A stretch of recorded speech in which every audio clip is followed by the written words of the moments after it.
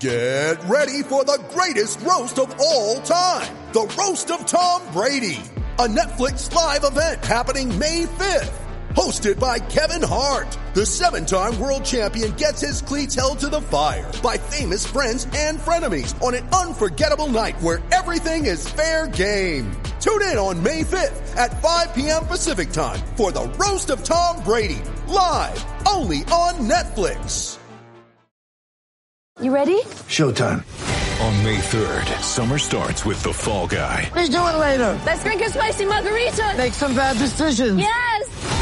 Audiences are falling in love with the most entertaining film of the year. Fall Guy. Fall Guy? Fall Guy. That's what the poster said. See Ryan Gosling and Emily Blunt in the movie critics say exists to make you happy. Trying to make it out? Nope. Because I don't either. It's not what I'm into right now. What are you into? Talking. Yeah. The Fall Guy. Only in theaters May 3rd. Rated PG-13. Want to go, pretty boy?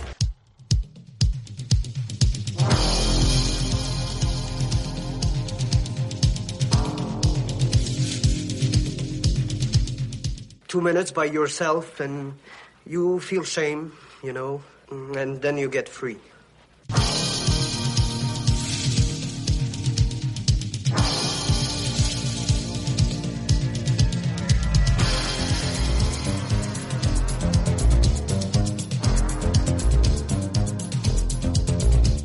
The only thing better than a glass of beer is tea with Miss McGill.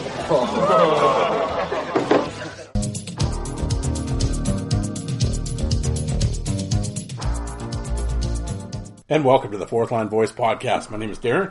Thank you very much for tuning in. Episode 252 of the Big Show, some enforcer-based podcasting coming at you, brought to you by the Hockey Podcast Network. How's everybody doing out there? The end of the weekend, Sunday, maybe beginning of the work week for some folks. But no matter where you're tuning into this or what day you're tuning into this on, thank you. As I say all the time on this show, I know there's a million podcasts out there every day. As I'm scrolling social media, I see somebody, I'm starting up a podcast. Oh, here we go. How many more ex-players can we get doing shows? But the fact that you chose to listen to my show, I greatly appreciate it. And as I said, it's 252. I hope you go back and check out the back episodes if you're new here. Do 2 shows a week, Wednesday and Sunday. And, do some interviews, do some solo shows, talk to some fellow fight fans, kind of all over the map, but it'll always be enforcer-based podcasting. So, guys, what are we going to talk about this Sunday? Actually, cold Sunday here in Saskatchewan. Yeah, little, put some frost in your pumpkins here in Martinsville today. Yeah, it is 5 degrees out. So, a little chilly. Hoodie weather, if you will. I'm not giving up the fight, though. No, I went over to 7-Eleven this morning. I still wore shorts. Had a hoodie on, but I still wore shorts and sliders, man. Yeah, I am not giving that up until the bitter end. Although I realize I need to go buy socks. Yes. We're off to a hot start here on the program. Well, as I said, what am I going to talk about today? Well, just some general musings, some pugilistic potpourri on some comments on a few things that are happening out there. I have a list. So I got Tim's attention already. I've got the list. Top 5 Montreal Canadian villains of all time. So that'll be interesting to tune into. Kind of a feeling I know what a couple of them will be. Also, brought back the Player Spotlight. It's something I kind of want to do, like, every Sunday I'll do, and I did a couple, and then whatever, I get sidetracked and forget the idea, and like I said, blah, blah, blah. But Tony had mentioned to me, you should do that again. I'm like, I know. But I didn't actually work this morning, so it was nice so last night, as the wife was snoring in bed there, I was up late, and I was in the big chair downstairs, and yeah, I was just kind of sitting there, the lights off, scrolling through my phone, thinking, who can I do a player spotlight on? Because that's the thing, I don't want to, Probert or Berube. It's like, that's sort of, run of the mill. That's kind of, I don't like those. I like those guys and everything, but it's kind of like, what Probert, well, that's sort of beating it to death, isn't it, at this point? So, I mean, what are you going to say? Keep, the Cox, Probert, Domi fights, So it's like, I kind of want to do the spotlight on maybe guys that were sort of, I don't want to say unknown, that's not the right word, but just sort of, they just seldom get talked about, or they're sort of lost to the sands of time kind of thing. And like I said, I also want to do, the spotlight on guys like that you can go on YouTube and watch what I'm talking about, right? I don't want to talk about some guy that played in the minors in Des Moines back in '68, no, it'll be a person that at least some of his stuff is on YouTube. Obviously if it's an NHL guy, that's kind of, I'll probably lean more towards NHL guys, because most of their footage is out there. So,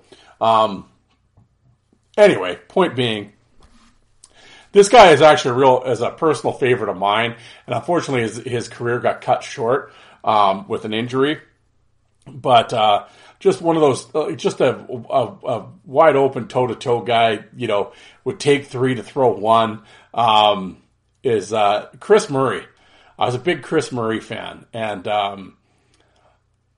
I was scrolling, and the Cummins fight came up, and I was just like, yeah, Murray. Well, Jim Cummins is another guy I could do this on too, and I will. But we'll start with Chris Murray. That'll be today's player spotlight. But and then at the end of the program, we were talking about kind of just embarrassing work stories and stuff like that, and I have one to share with you guys, so I'll regale you.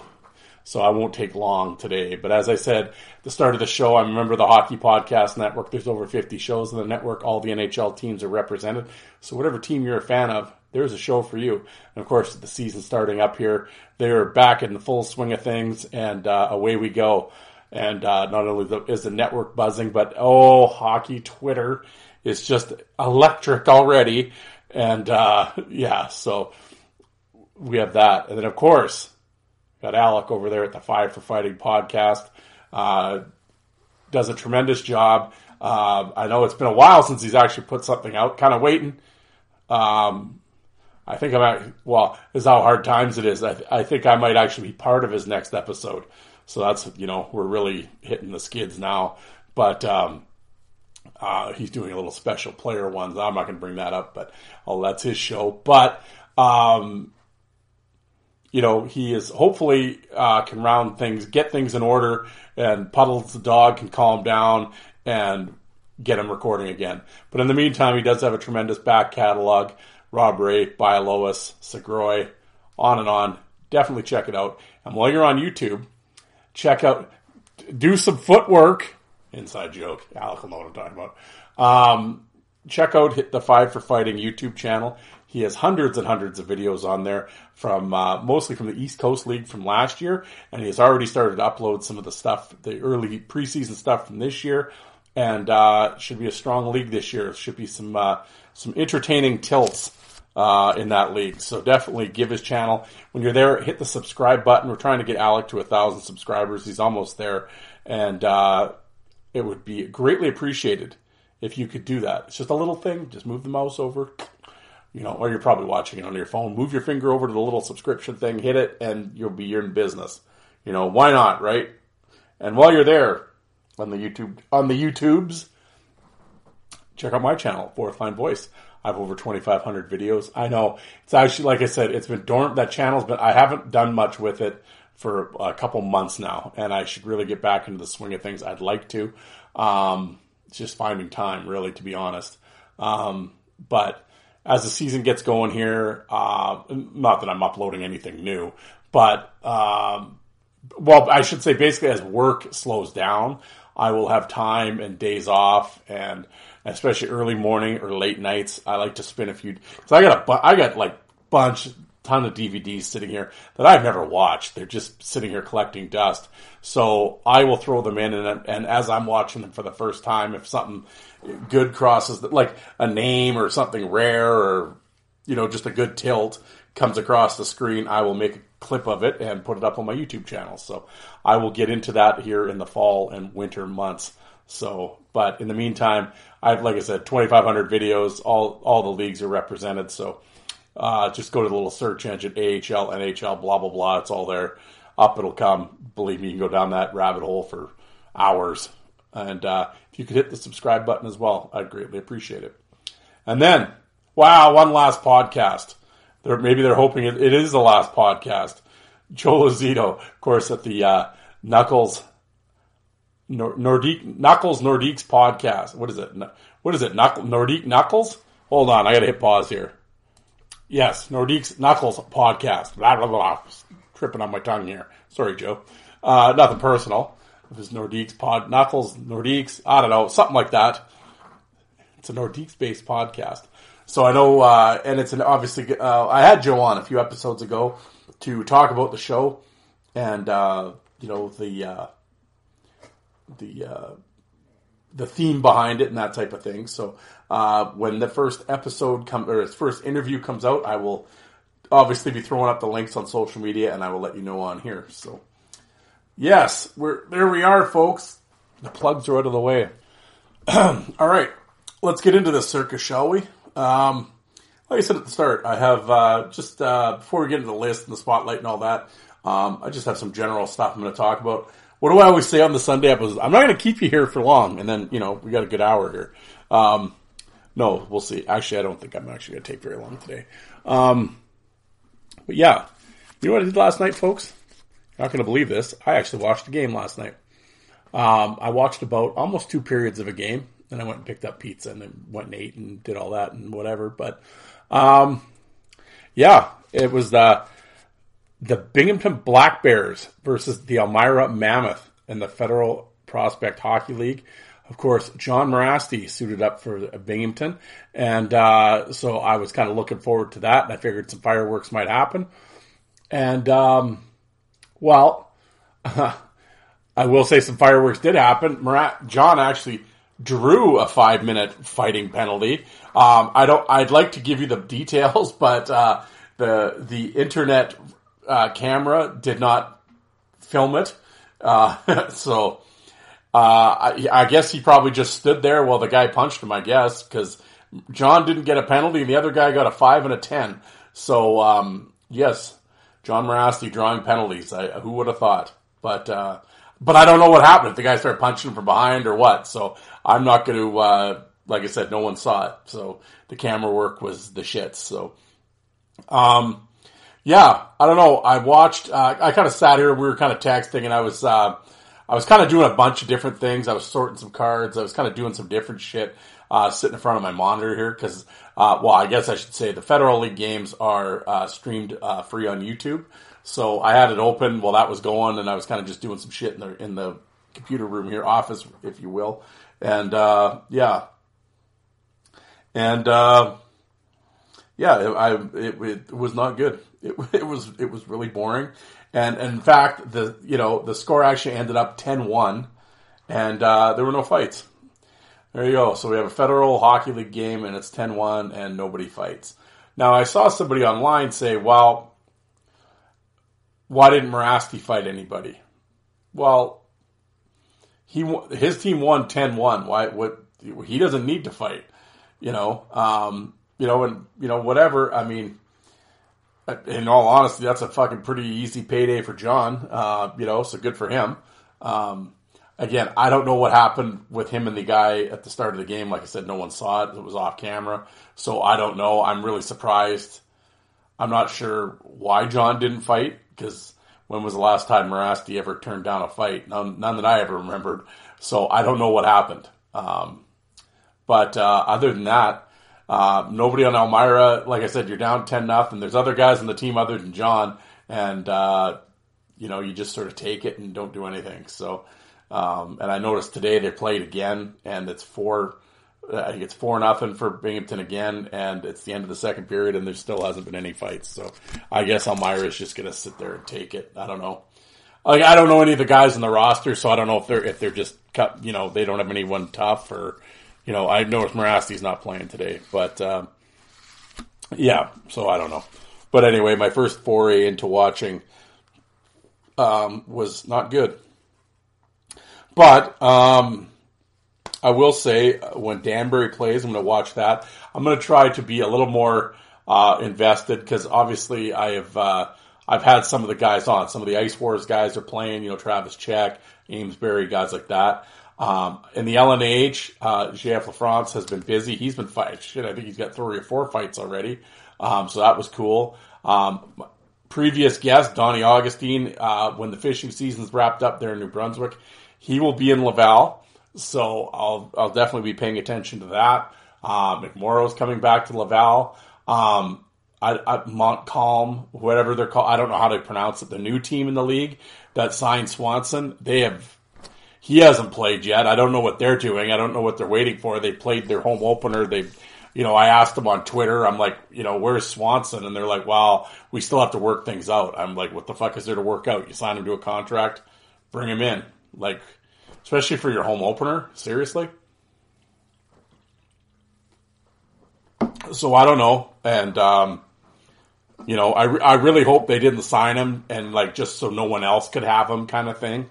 Well, that would be a very LNH thing to do. That wouldn't surprise me either, but I hope that's not the case. So who knows? I don't know what's going on there. Other than that, we'll move away from that. What are the other things I have written down? Reeves and Foligno.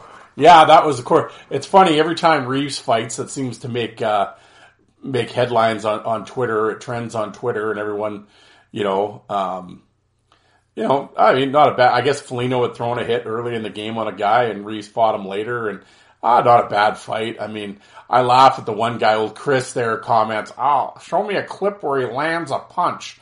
I always say there's always a Chris.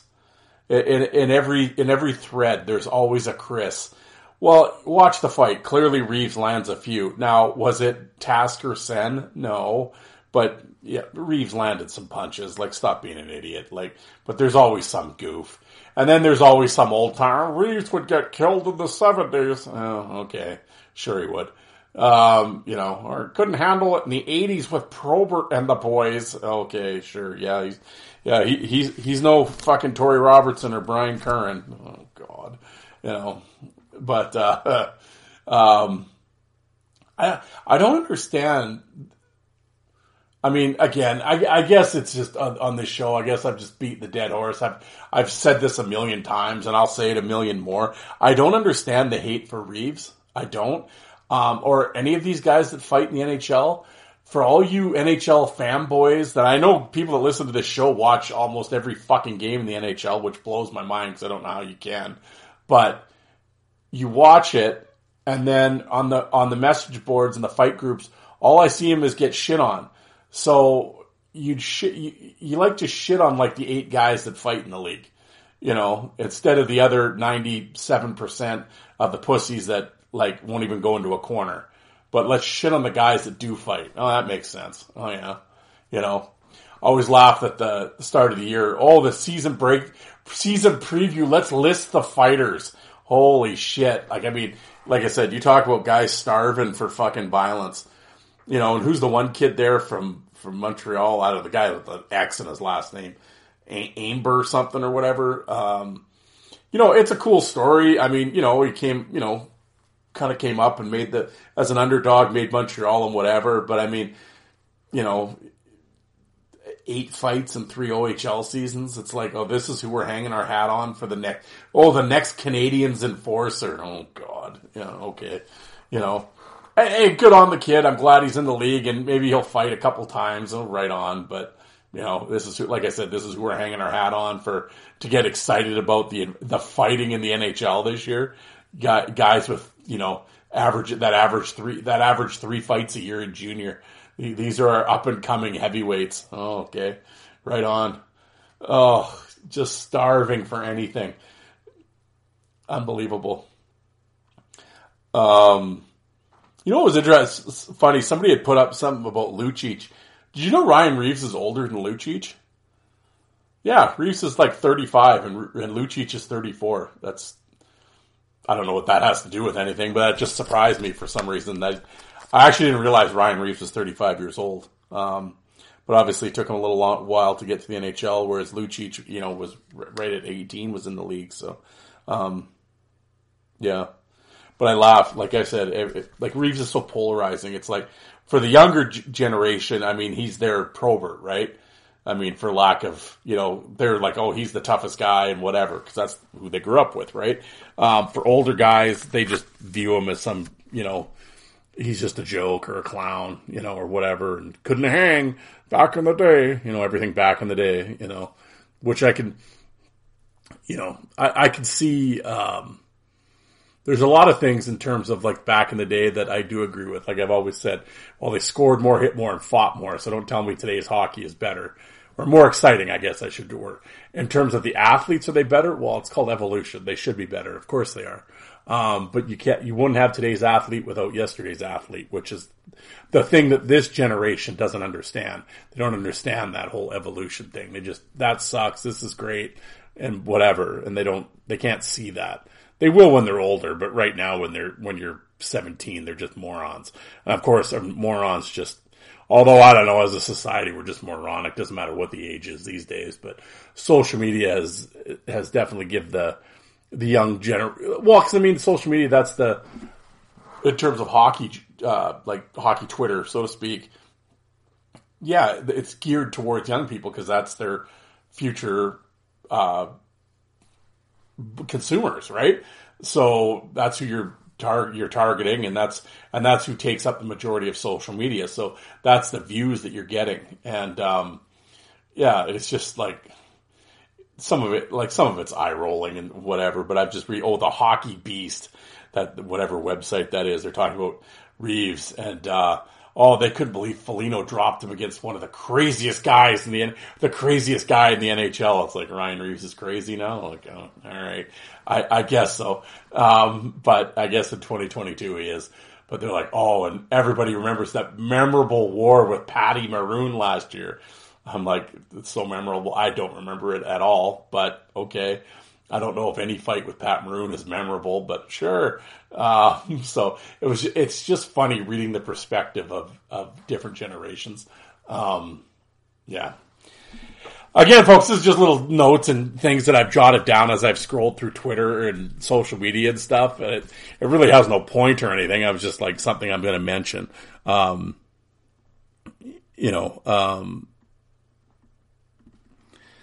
and like even, it was last night or the night before. I don't know. We were flipping channels. Well, actually, I think it was last night while we were sitting there eating pizza.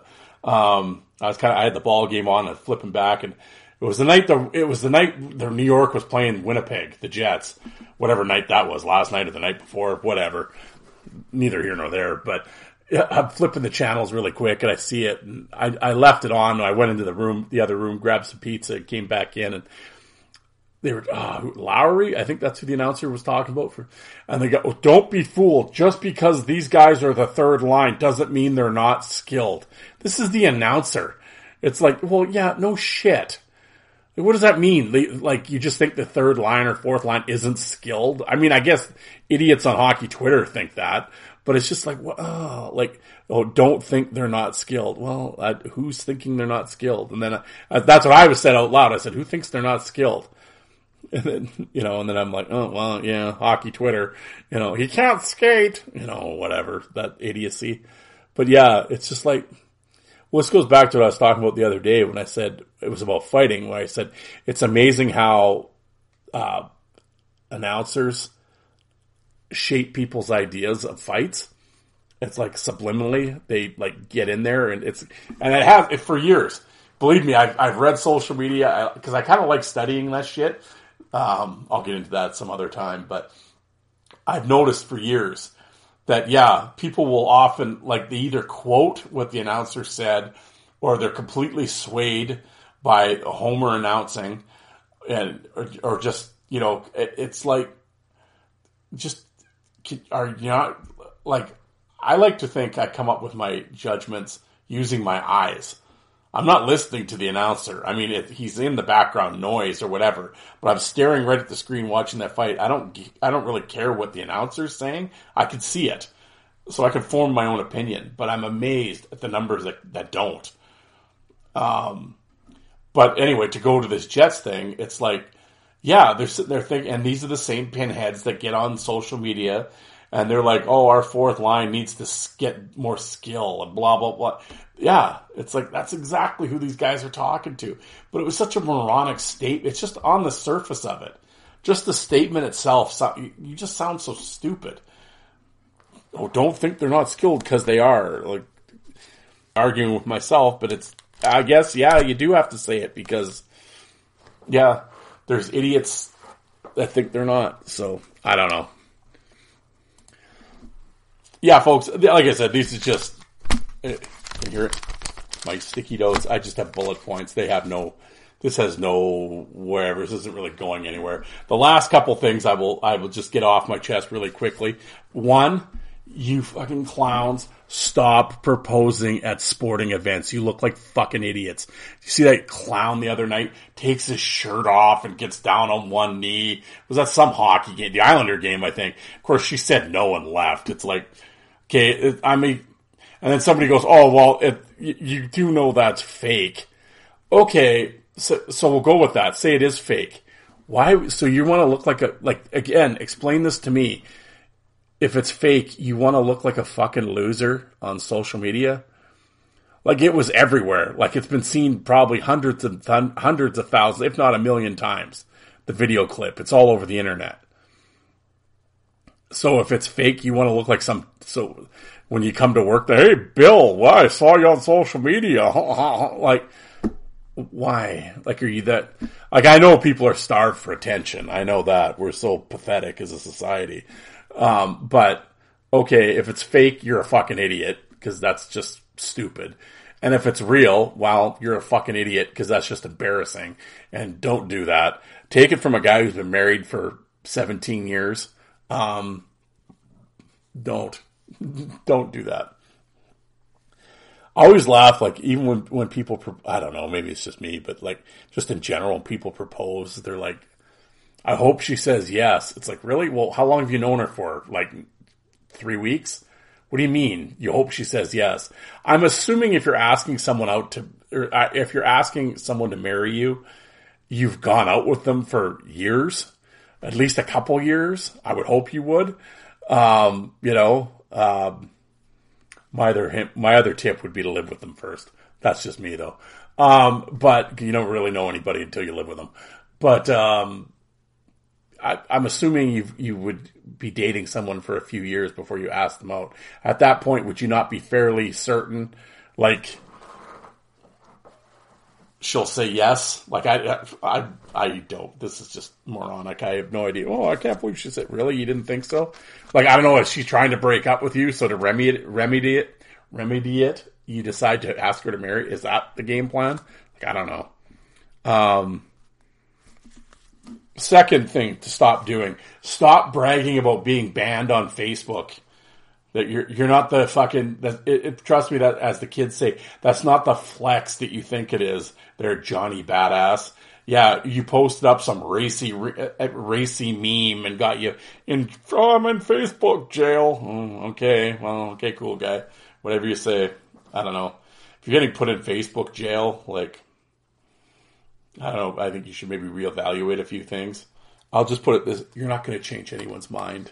And last but not least, these Facebook groups called bash boards.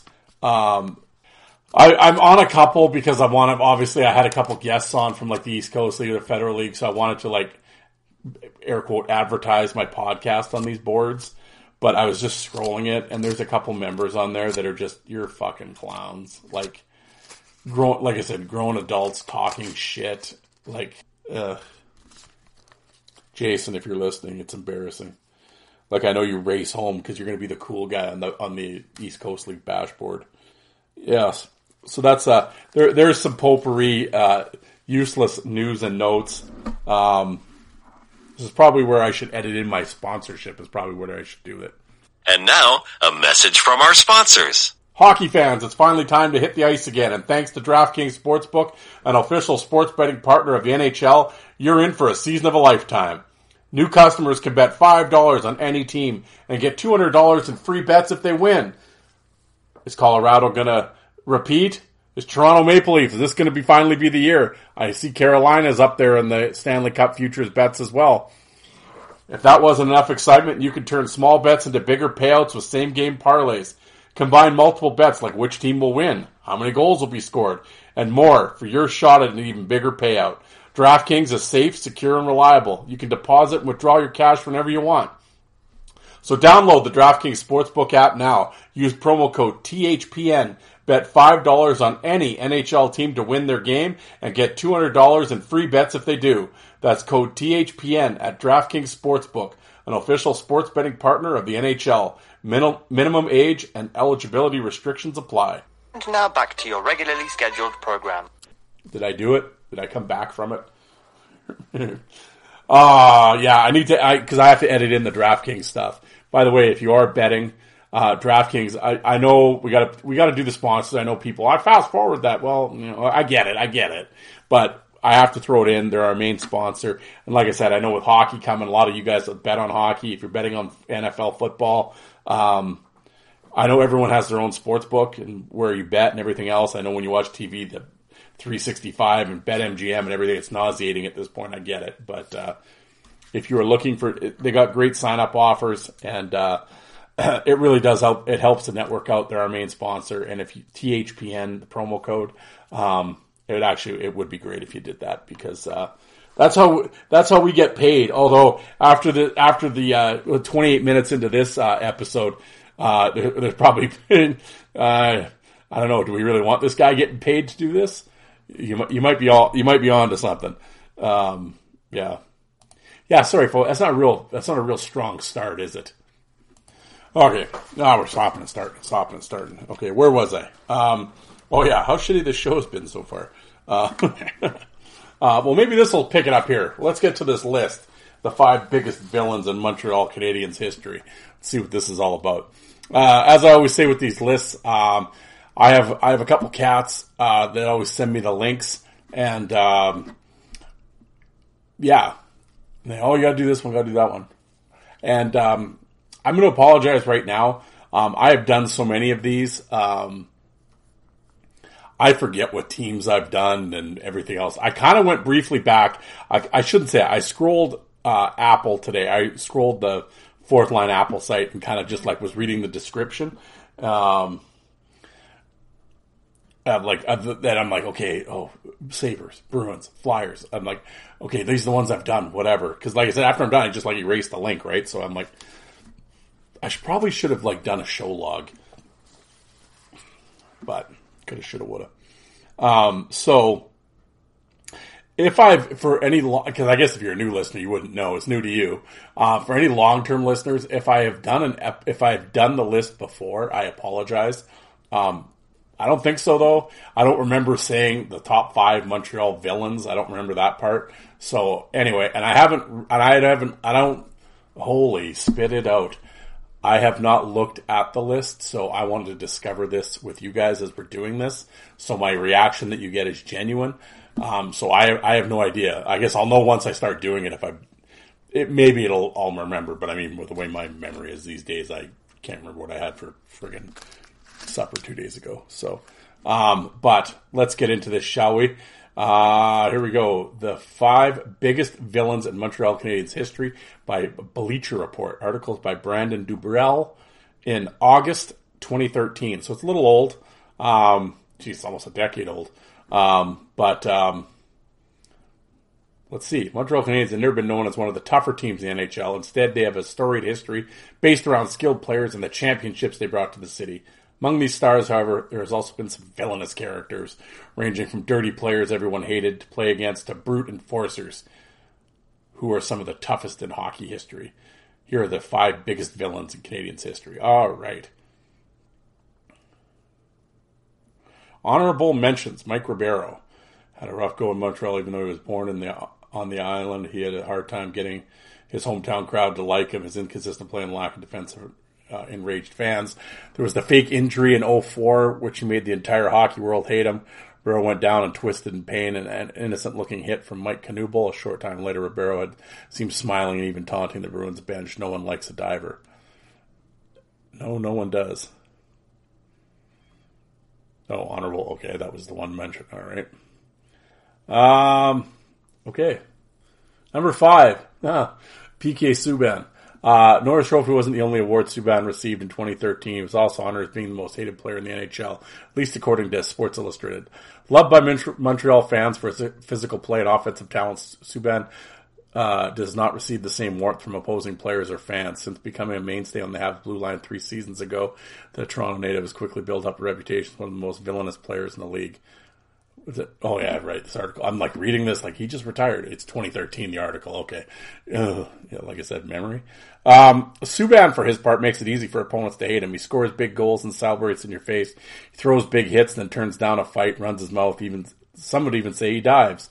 Brad Marchand of the Bruins told the reporter why Subban is already notorious around the NHL. A big reason people either love him or hate him is he's a great player and he aggravates people. But there's a lot that comes with his game. He's very vocal. He does a lot of extracurricular things that people may not like. It gets under the skin of some people. When teams play Montreal, guys focus on PK and want to run at him. He brings a lot of attention to himself, draws a lot of penalties because of that. Subban's NHL career is still in its infancy, yet he's already regarded as one of the most disliked players in the league at 24. Subban has plenty of time to add to his infamy and climb the list at the top of the villains of Montreal history. Oh, if they only known. Yeah, I mean, there you go. I know the article that he's talking about. Later on, I know he won that award a few times in the Hockey News when he won it too. Also won most overrated player too. Yeah, I mean, that's the thing. I mean, as I said, he just retired this year. Yeah, great player. Well, was he? I mean, I don't know. I guess, well, that's probably I shouldn't say that. That's probably my bias coming out. I've never liked Subban. I always thought he was a goof. As I've said on this show numerous times, I have talked to different players at different times and without prompting. When his name comes up, they don't like him. They say nobody likes him. Hated in his own dressing room. I always said, actually, if Nashville hadn't have made that trade and had kept Weber, they probably would have won the cup that year. Because Subban was awful in the final.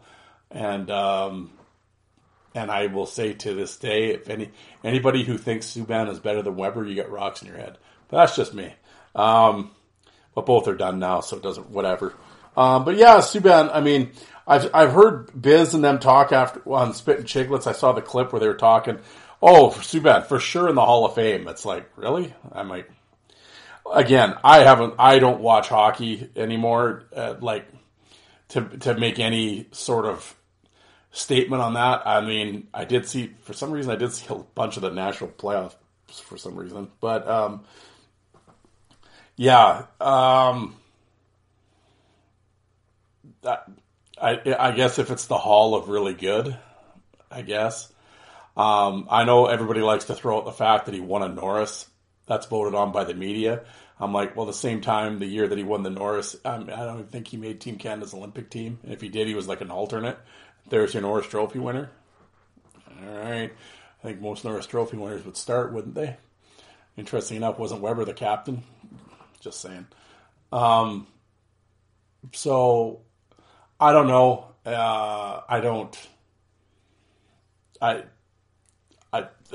watch enough. I wouldn't put him in the Hall of Fame, but I'm sure they probably will. And I'm sure he'll be on TV. I'm sure he'll have a Sportsnet gig or ESPN or somebody will hire him because he's a big mouth and loves the spotlight. And I'm sure he'll talk about how many charities he's given to. I know he's even managed to do that in his retirement speech. So, whatever. He's definitely a villain because I can't stand him. But, and he couldn't fight for shit. That's for sure.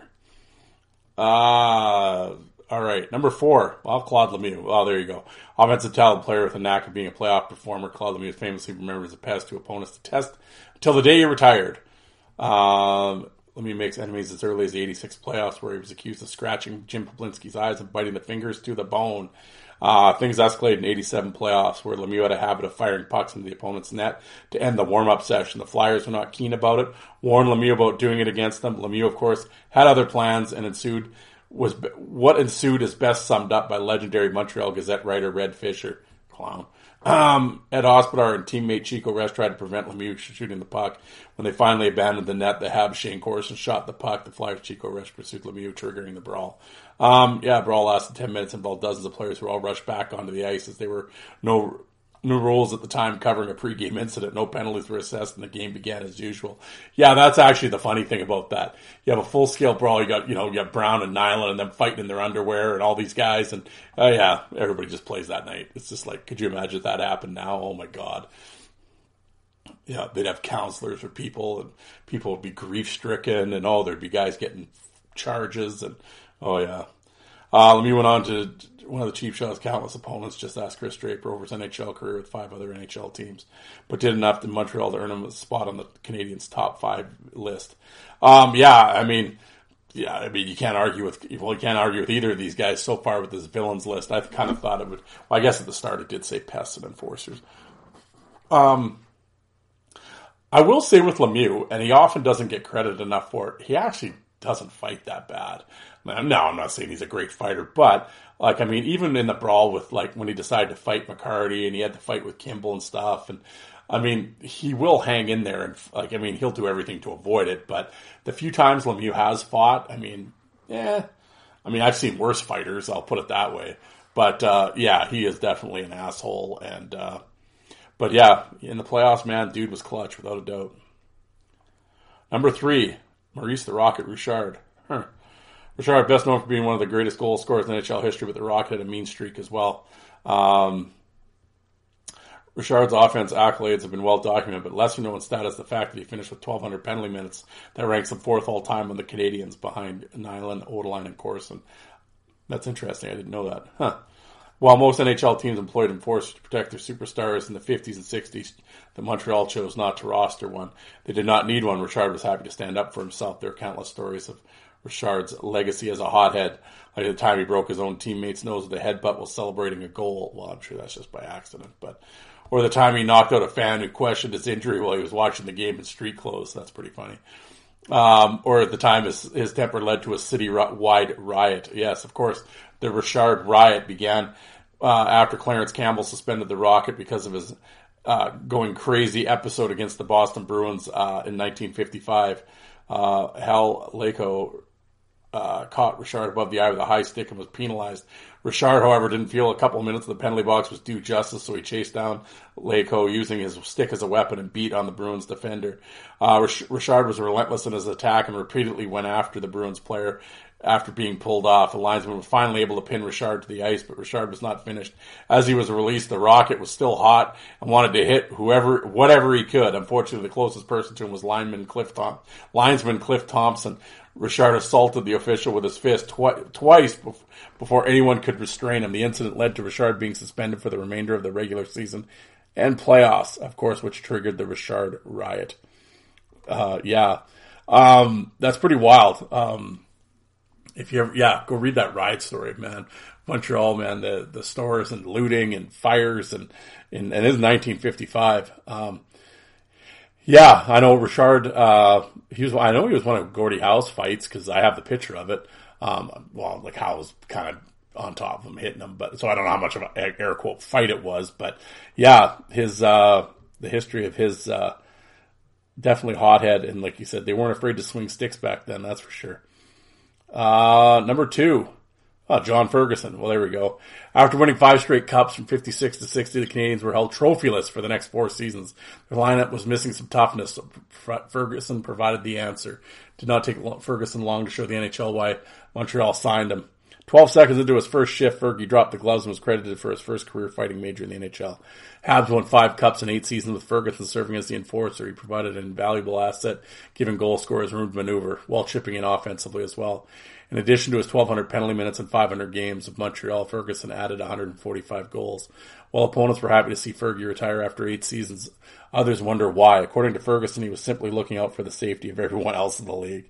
I was beginning to worry about doing some serious damage to someone, Ferguson said to Brian McFarland's book, The Habs. It's pretty funny. That is actually a relatively short career, though, for Ferguson with 8 seasons. It's interesting why he would retire. Probably, I know. With 5 cups and 8 seasons, I I'm sure he's simply looking out for the safety of everyone else.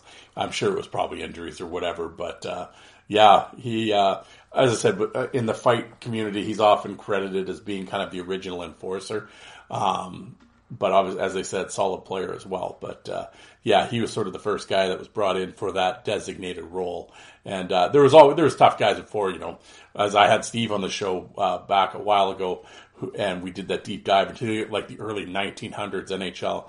I actually should go back and check that episode out. I'm not sure which. It's with Steve anyway. The last episode I had Steve on, and we talk about like Sprague Cleghorn and Red Horner and guys like that, and it was a really interesting look for the history of enforcing and for fighting in hockey. It was a really enjoyable episode and a real big learning episode for myself, because I mean, I had heard some of the names, but I didn't know like some of the incidents and guys that Steve was talking about were just like I'd never heard of. So you know, Blackjack Stewart and those guys. So definitely an episode I would highly recommend going back in the back catalog and listening to if you're really interested in the history of fighting in hockey. Because this shit's been going on a long time, folks. So believe me, it didn't just start with Tom Wilson, as the 17-year-old will tell you. But yeah, definitely check it out. But John Ferguson was definitely a pioneer in terms of enforcing. So here we go. Number one. I'm assuming everyone knows who this is. The number one villain, of course, Chris Nilan. There are a few signs. Here are a few signs that you're the biggest villain in the history of the Montreal Canadiens. You have almost 1,000 more penalty minutes than anyone in the 100-year history of the organization. You own the NHL record for most penalties taken in one game with 10. You own the NHL record for average penalty minutes per game, 4.42. And your nickname is Knuckles. Chris Nilan is undoubtedly the biggest villain in Montreal history. He stood up for the Habs from 79 to 88, and then again for the 91-92 season.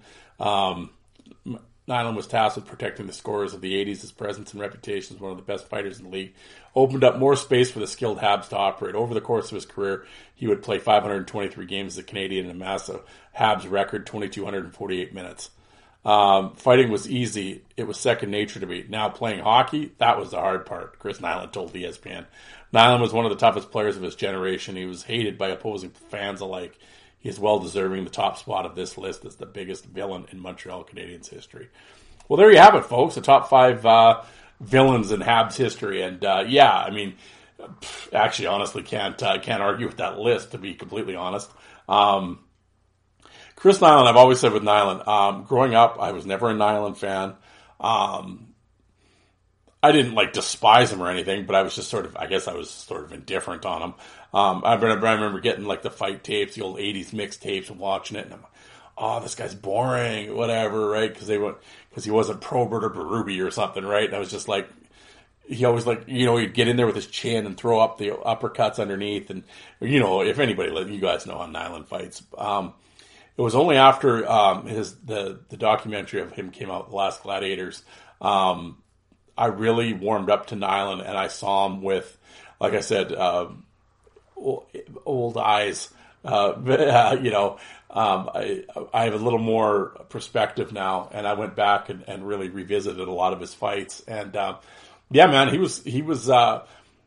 I don't think I ever denied that he knew the role of the enforcer, and he definitely stuck up for his teammates, and he did a great job in that sense. I never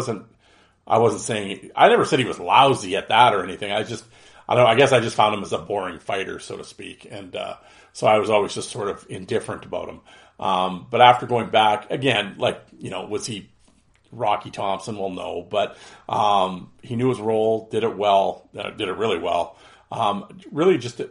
The documentary definitely shined a different light on him, or I saw him in a different light, and yeah, I really enjoyed it, and yeah, like I said, I saw Nilan completely different after watching that.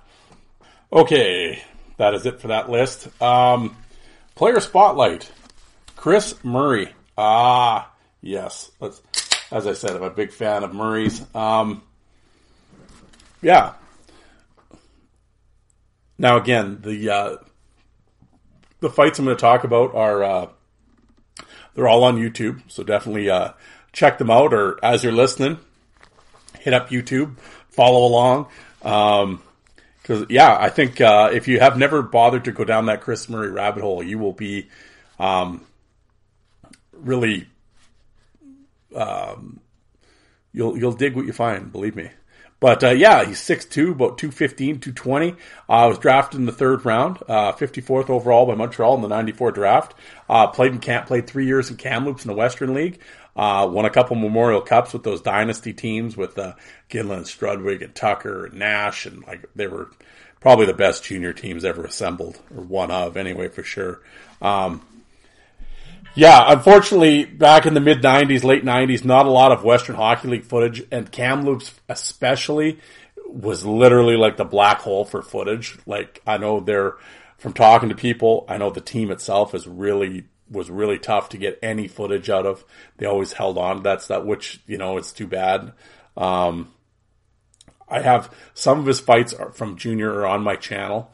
Definitely his most famous fight, which of course was on TSN, during the Memorial Cup, and one of the better fights you'll see was against old Stone Cold Steve McLaren. And of course, everybody knows who that cat is for sure. Well, he was playing for North Bay at the time, and it was the Memorial Cup, and those two beat the shit out of each other. And Murray had a really big Memorial Cup that year. He had a couple fights. He had a really good fight with Sylvain Blouin, and also with Jeff Mercer. So he had 3 real cracking fights in that Memorial Cup tournament, and they're all available on YouTube. And that was sort of because Murray played in the different divisions, so even in the Western League, we never really saw him. And like I said, there's no internet or anything back then, so I just knew he was Kamloops' tough guy, and I saw on the news he had a really good fight with Belak in the playoffs. So I saw that fight. That's on my channel. But it was like, oh, who's this Chris Murray? And I mean, I have this fight with Brendan Witt in Seattle. He had a couple fights in Seattle and in Portland, so you'd see those. But other than that, unfortunately, he had 79 fights in 3 Western Hockey League seasons. They have 8 fights in 3 seasons now, and they're called heavyweights. And he had 79 fights in 3 seasons, and then 4 more in the Memorial Cup. There's also a really good clip of him actually against Portland, and I believe it's Mike Williamson, and they end up going at it in the penalty box. Murray charges at him in the penalty box. So that's on YouTube as well. So definitely type in Chris Murray penalty box. He turned pro 94-95. He was with Fredericton, the American League, 55 games. He had 12 tilts. In 95-96, again with the American League, 30 games played, 30 games played, 13 goals, 13 assists, 217 minutes, and he had 14 fights, and he was actually leading the American Hockey League in penalty minutes at the time when Montreal called him up. But, a couple fights that I recommend you check out from his American League time. One is against Ryan isn't every fight with Ryan Vandenbush great? Like I said, he's a rookie, and Vandenbush is with St. John, so he's got to be pretty much a rookie too. It's 94-95. It's in Fredericton, and again, all the fights I'm going to mention are on YouTube. But yeah, definitely toe-to-toe war as Vandy always does, right? And great fight, Vandenbush Murray. Definitely check that out. He also has a great fight against another St. John guy, Frank Bialowas, as everybody knows. I'm going to get out my Fredericton stuff. I'm pretty sure I have that fight in a much cleaner. The fight's on YouTube, but the quality's awful. I think I have a better version of it. If actually tonight maybe I will do that. I will look that up and try to upload that. But and then the 95-96 again starts the year in Fredericton. Has a bunch of fights early on. Hawking, Darcy Simon, Curran. And then, boom, up he gets the call up, and his first NHL fight is December 18th against Adam Burt. It's not much of a tilt, but then he fights Ciccone. That year he ends up fighting Dennis Fiel, who's playing for Ottawa at the time. He fights him 3 times that year, and they're all really good tilts. Another fight against Sean Antosky. A great fight with Todd Harvey. There's another guy, Todd Harvey, really underrated scrapper, not a big guy, first round pick, who had awesome fights. Harvey has a really great fight with Terry Ryan as well. Well, he had a bunch of great fights, but I remember the Terry Ryan one I just saw recently too. But yeah, Murray has a great fight with Harvey, a really good fight with Kelly Chase. Another one to look up, the fight with Dodie Wood, in San Jose. That fight's awesome. And the thing you'll find with Murray as you go along and watch, I know how fight fans are, and it's 6 punches to 3, he lost, whatever. If that's how you're going to score fights, I'm sure like Chris Murray, like I said, I'm looking at the old drop your gloves. I know in his NHL career, they got him, his career record 18, 25, and 18 for a winning percentage of 48%. So of course, as soon as you look at that, you're like, oh, this guy's a punching bag. And it's like, it's styles make fights, right? And, does he get out punched? Yeah, whatever. But he doesn't go down. He just kind of takes the shots. He tries to find his openings. And I mean, for me, I'm just, I always say he's one of those guys I always call like video fighters. It's like him and Jim Cummins and Wood and Jeff Odgers and guys like that, I mean, if you want to do win-lossing, they probably did lose more than they won. But I mean, on these fights I'm listing, it's not like he's just getting destroyed, not landing anything, and swung around and pummeled, no, it's nothing like that. I mean, he stands there and takes a few to throw one, and it's just his style of fighting. Which, as a fan, like another fight, he has a good one with Joey Kocur, in his rookie year when Kocer's with the Rangers. That's a good fight. Again, does Kocur put the hammer on him? No. I mean, they both hit each other a couple of good times, and I mean, it's a good fight. He's just one of those guys. He's just exciting to watch. Again, I'm sure probably the most of you listening to this have obviously seen Chris Murray fights. For those that, like I said, for those that haven't, definitely go down the rabbit hole. 96, 97, again with Montreal, great fight with Jeff Odgers, just a toe-to-toe battle in the preseason. A couple great fights with Jim Cummins. One of them, he catches Cummins, puts him down, a little TKO. Then, of course, Cummins, they have the rematch, which is in Montreal. That I think everybody remembers that one. It's a real good toe-to-toe one, right in front of the Chicago bench, and like Probert kind of gets all wound up about it, and he's leaning over the bench yelling at him and shit. That's a really great fight. Has a really strong fight with Stu Grimson. Stu's in Hartford at the time. Stu really uses his length in that one. But, he kind of busts him up, but Murray's right there with him. And then a really great fight with Rob Ray. They just put their heads down and just swing, and, he's cut up and stuff, but that's a great fight too with Ray, and it's just toe to toe. And like I said, just check these fights out. I'm serious, folks. You'll dig him. He's a lot of fun. Then, 97, 98, actually Montreal trades him in the offseason, and he signs with Carolina. And he's with Carolina briefly until November, and then they trade him to Ottawa.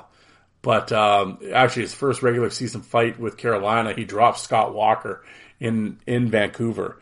And Walker kind of gets helped off, and then later in the game, Brashear seeks some revenge, and Brashear puts it to him pretty good.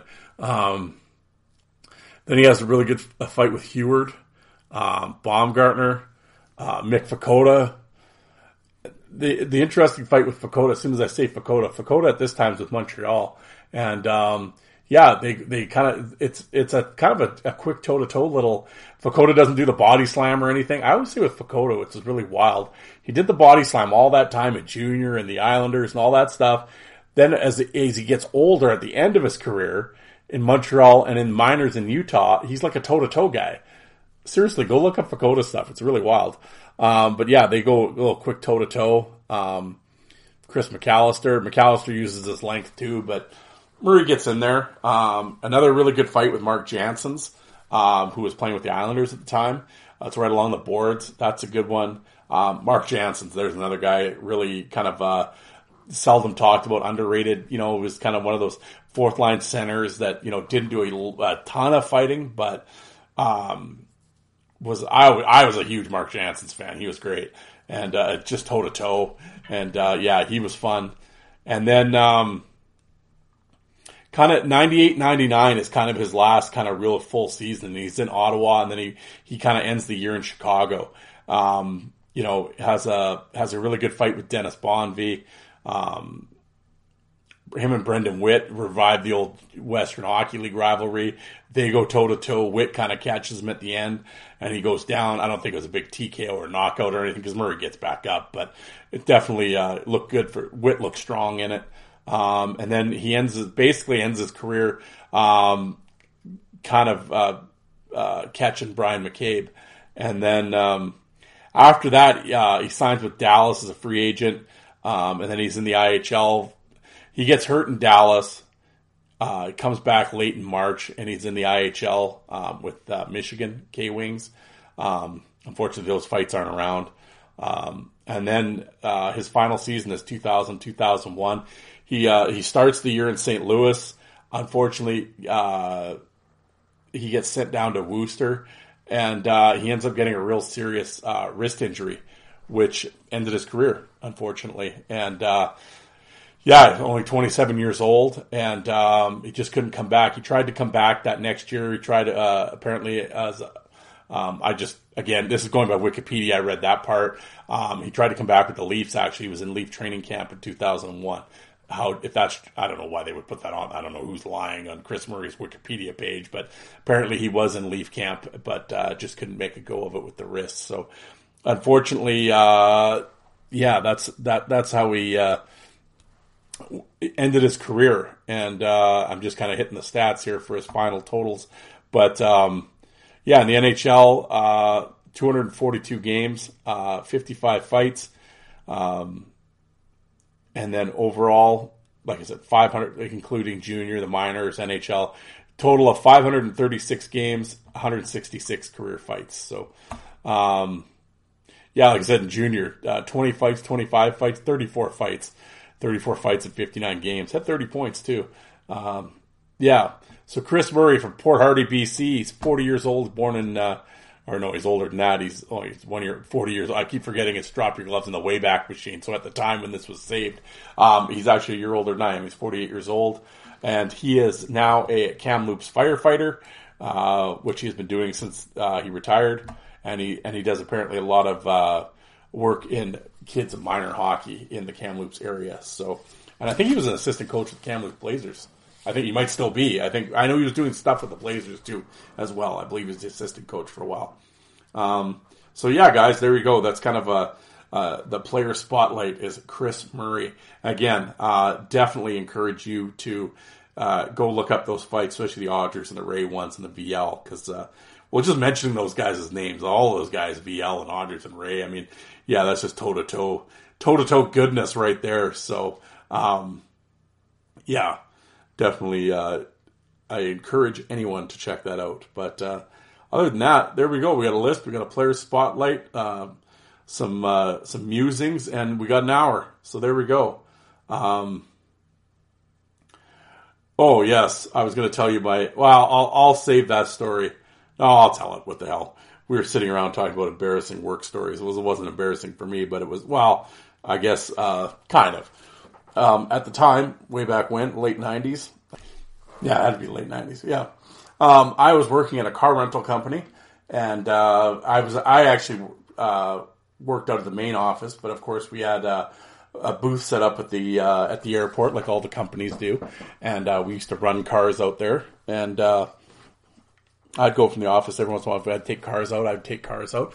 I started washing cars at the beginning, and then I was and then I was the office guy, and then I became an accounts manager or supervisor guy, and blah, blah, blah. I worked, I don't know how long I worked there for, 3 or 4 years anyway. Anyway, that has nothing to do with the story, but, yes. So anyway, we used to run cars out there. When it got busy, we'd head out and drop the keys off at the counter. Of course, you had to walk by all the other counters that were their budget and Avis and blah, blah, blah. And as I said, after over the years and stuff, and the different guys and girls that would work the airport counter, the other car cleaners and drivers and stuff, you just get to know them, right? And you'd see them, hey, how's it going today? Blah, blah, blah, whatever.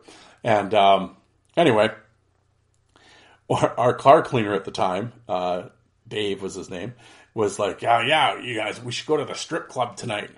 And we're like, whatever.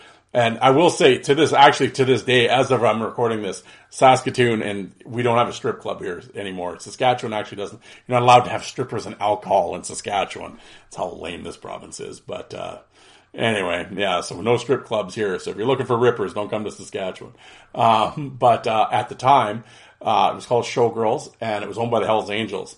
And they opened it up, and they were fighting the law. Of course, they had the money to go through the courts and drag the court case on, because it was open for a few years, and because they had just had the money to sustain the judgment and hold it off, right? However the legal term of it is.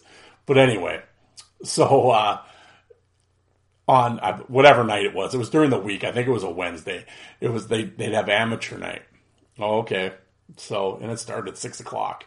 So, and we got off at like 5:30 or whatever. So, he's like, yeah, let's, so me, by the manager, Dave, and, the other cleaner, the four of us, we roll over to amateur night. And Dave was basically a regular at this. I will be serious here. And honestly, I was not a regular at the strip club. We did go a few times.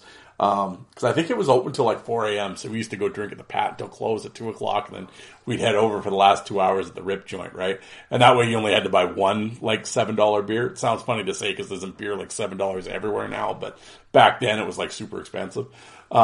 Anyway, but Dave here was a regular at Showgirls. It was almost like we came in with Norm when we walked in. But all right, he's like, oh, you got to come to amateur night. It's funny. You never know, whatever. Okay, sure. So we all go there and we're all hanging out. And sure enough, the guy comes on and tonight we got 7 amateurs and we'll go by the applause, and whoever gets the most applause will win $500 or whatever it is. And everybody, oh yeah, whoa, here we go, right? So we're all sitting there during first couple come on.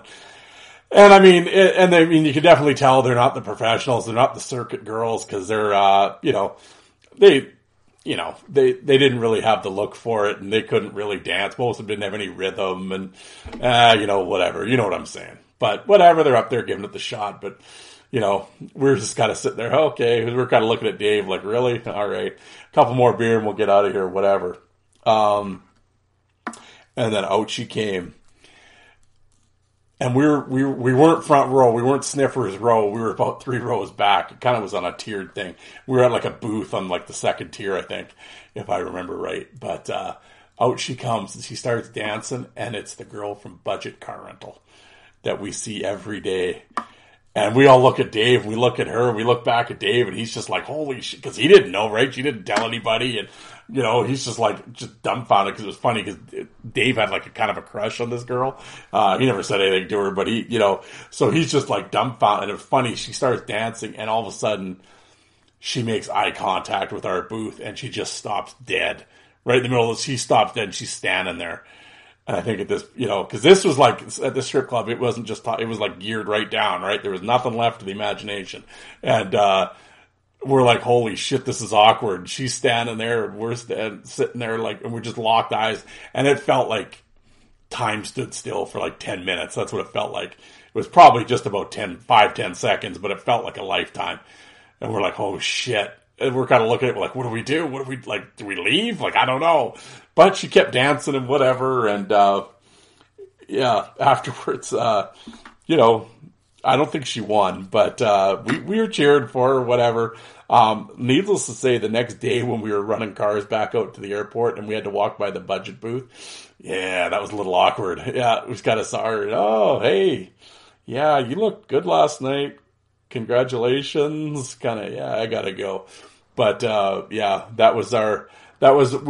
were sharing embarrassing work stories, and that was, like I said, it wasn't embarrassing for me. It was kind of embarrassing for me, but much more embarrassing for her, because I think she, obviously, wanted to keep that activity on the down low, and the 4 idiots from, I won't mention the car rental, was from the car rental place saw her, so, that was, like I said, that was a little awkward for everyone at the, in the car rental business at the airport, for a few days. But, anyway, I'm sorry if I bored everybody with that story, but we were sharing, and, I had it written down, embarrassing work stories. So there you go. Go to amateur night.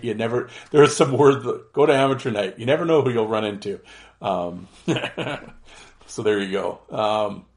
All right, folks. that's it. Follow me on social media for more gems like that on Facebook and on Twitter, Fourth Line Voice. Thank you very much for tuning in. And yes, I don't know what this episode was all about. A lot of rambling and staring out the window, and I don't know. But thank you very much. And in all seriousness, I always say this, but as I say with everything, I know there's lots of podcasts to listen to. The fact that you chose to listen to this one, I greatly appreciate it. So I will let you guys go. But thank you very much for tuning in, and I will talk to you cats on Wednesday. Let's attack the week, everybody. All right, thanks, guys.